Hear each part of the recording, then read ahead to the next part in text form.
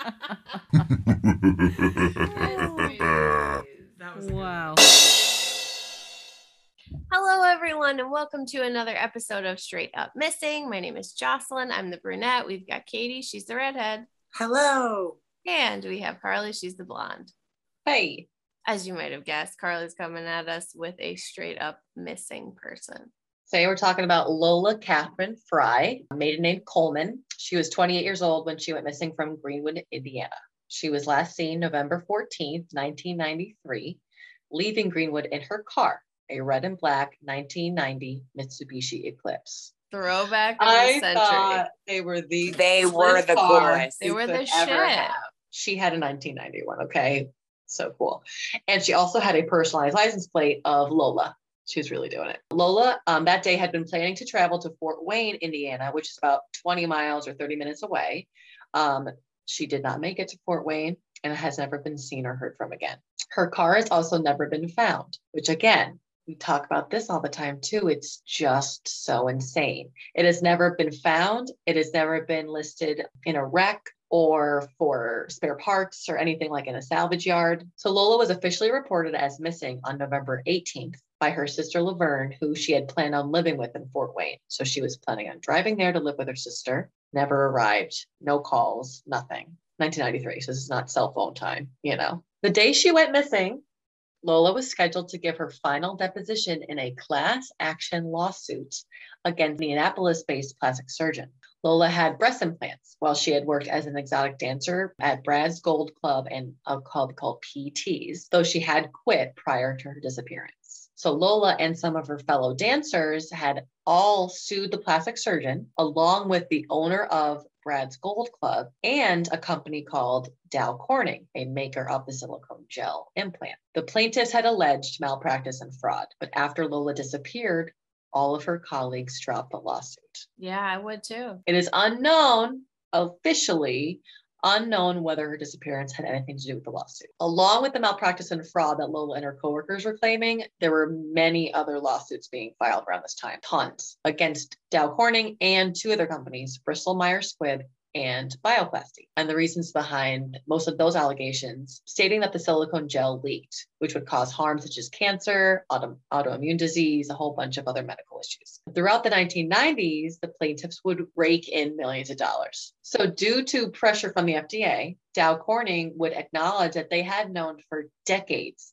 that silicone gel would seep out of the implants, but they denied that it would cause any medical harm. Oh, sure. Why not? Just, it's just gonna hang out in there. Yeah, why not? By the end of 1992, all three of those companies had left the silicone breast implant business. However, the one account that we have of her actions on her last day that she was seen is also kind of weird. So I'm really not sure exactly what happened to her. So according to her ex-boyfriend, a man named John Riker, the day of her disappearance, Lola had gone to a party at her hairstylist's home in East Indianapolis. And he stated that while she's at this party, she had overdosed on drugs. We don't know which. And she ended up losing consciousness. Lola was then allegedly wrapped up in a blanket, carried to Riker's car, and he drove her away from the party. But no one actually checked to see if she was alive. There was her ex-boyfriend Riker, but he wasn't carrying her. There was two other males at the party who were carrying her wrapped up in the blanket to bring her to the car. And there were witnesses seeing all of this occur, but no one actually checked if she was alive or breathing or anything. Okay. So we're really not sure. No. What? Okay. So mind you, like she's last seen leaving Greenwood to go to Fort Wayne, but obviously she had stopped, according to the ex-boyfriend, had stopped at the party en route to go move to Fort Wayne to be with her sister. It's only 30 minutes away. Like, I'm not really. But Riker states that he had driven Lola to his home, which was near Indiana 135 and Fairview Road that night after the party. And the next morning, he had left his home to go to work around 7 a.m., but returned an hour later. So you go to work to come back an hour later? Whatever, that's weird, but sure. He returns an hour later and Lola and her car were gone. So he states that Lola's car was at his house, but he said that he drove her home in his car. Right, so how's her car there?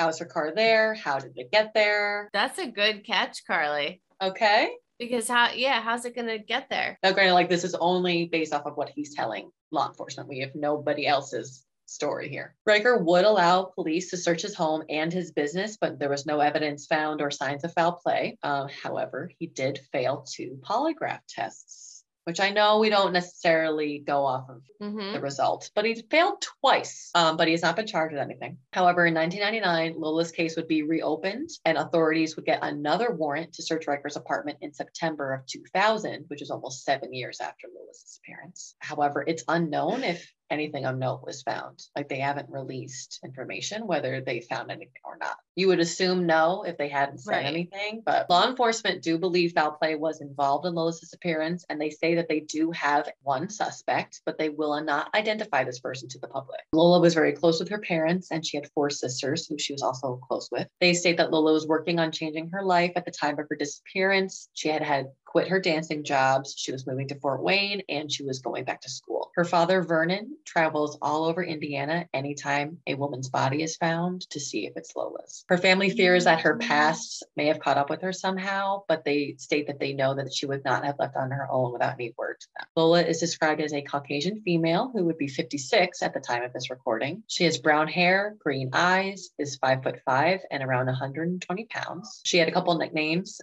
She would go by either Kat or Kathy, aside from Lola. And like we said, she had breast implants, which is important because they would have serial numbers on them. Like we would need those, as well as a scar on her right knee and a small scar on her forehead. Anyone with any information regarding Lola's disappearance or her current whereabouts is encouraged to call the Indiana State Police at 317-232-8280. Love you. Okay, love you, Queenies. Bye. Listen to Straight Up Evil.